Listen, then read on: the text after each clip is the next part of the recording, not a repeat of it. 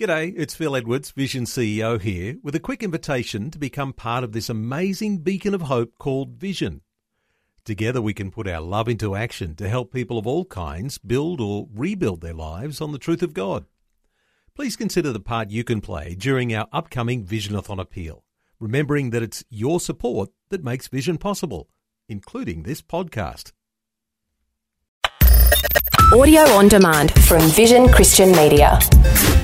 Foundations. Paul, who was like a terrorist trying to kill Christians. You look at the lives of all of the apostles. If you study their lives, you've discovered that within the space of a week being together, they should have killed each other.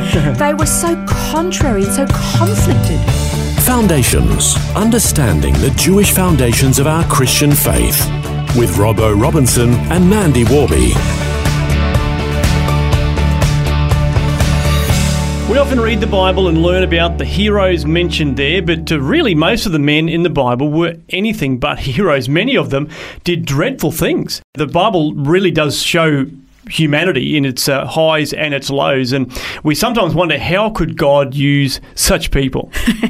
Actually, you don't have to read in a few chapters, and you kind of go 6 chapters in and he's wiping the whole world out, you know, and then from those few remaining, who themselves, straight after the flood, even though, Noah got drunk straight away. That's right, yeah. You kind of think, oh, good Lord. He is a good Lord, and he had nothing good in humanity to use. Genesis is really quite a stretch to your brain to understand these people that God used, and they did some appalling things. One of the things that I always find a little bit frustrating and almost hard to comprehend is when people say that the Bible, being a Jewish book, is actually very racist because they claim themselves to be a chosen people. In other words, they think they're better than everybody else. But the Bible explicitly goes on to detail every sin and failing and every condemnation, every grievance and every warning and judgment that God brought onto them. So if it's a racist book, they've done a really bad job of presenting themselves as a holy people. Yeah.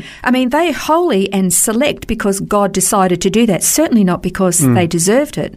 And here's the thing, if God had decided to choose Australians as being his chosen people and then wrote a book about us, every sin and failing and weakness would also be detailed, and then the rest of the world would consider us racist, and yet there's nothing pure and holy and perfect about us. That's right. So if you take a look at the book of Genesis and all the men listed there, you come away thinking they're all baddies. And you start off with Abraham. Abraham, in Genesis 12, he actually set up his own wife. He was so worried about losing his own life, Pharaoh took Sarai to add to his own harem. Yeah. And Abraham was quite happy to just palm her off as his sister. Yep. And then and lied about it. and he actually even justified it, said, well, she is my wife, but she is actually my half-sister. Isaac did exactly the same thing in Genesis 26. We were just talking about the role of women in the Bible in a previous couple of programs, and how God had elevated women and that women were to be protected and defended and cherished and loved to the point where a man would actually give up his life. And here it is, Abraham's life is on the line and he's got nothing to do with her. Yeah. That was terrible.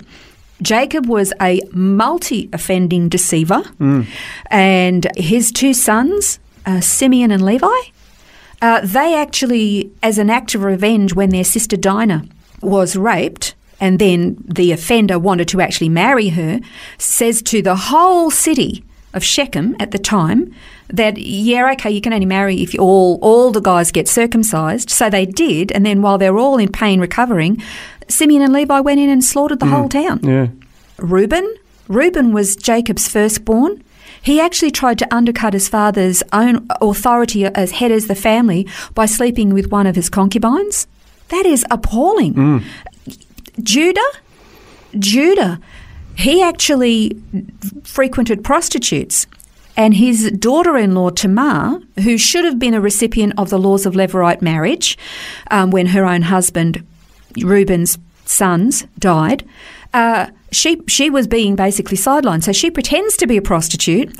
He requires her services, She gets pregnant, and he's so indignant that she's prostituted herself, he wants to kill her and burn her, until he realises that he's actually the one who got her in that condition, and realises, she's not so bad after all. Yeah. I mean, you look at these people in the Bible and you kind of go, how could God use these people?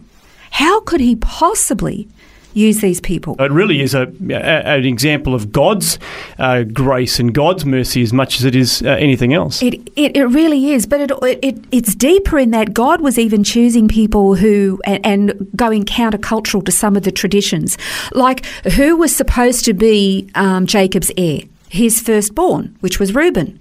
But it turns out Reuben got sidetracked and missed, and then so did Simeon and Levi, who were next in line. Actually, Jacob chose Joseph and adopted both of his two sons, Ephraim and Manasseh.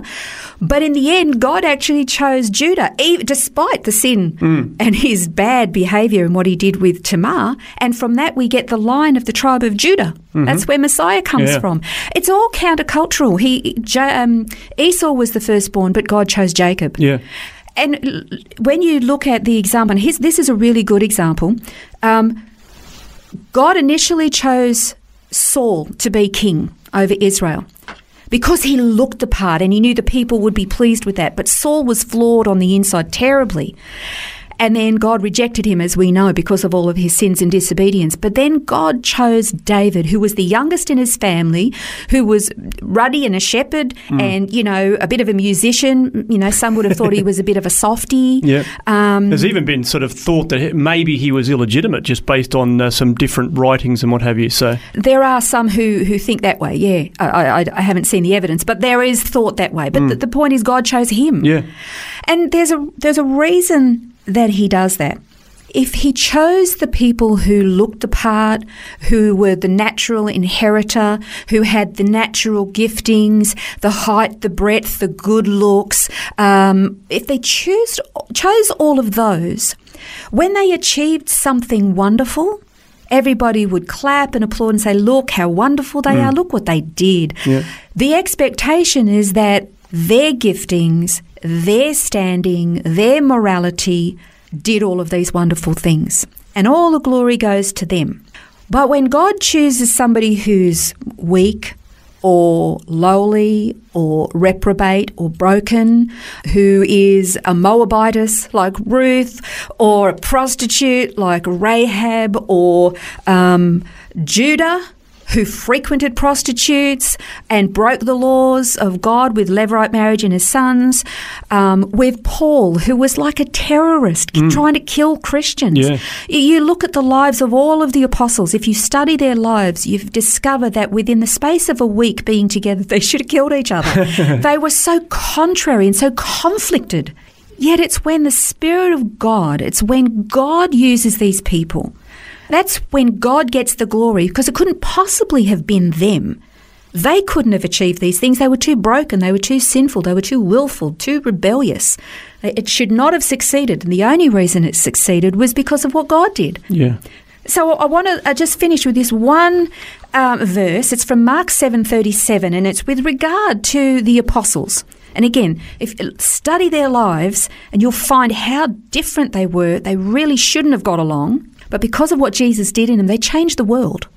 Mark 7:37 says, of all the things that Jesus did in the lives of sinners, and that when people saw what he did, they were utterly astonished and saying, he has done all things well. In this way, God gets the glory because he uses the broken, the sinful, the willful, the rebellious, the unassuming, the weak, the frail.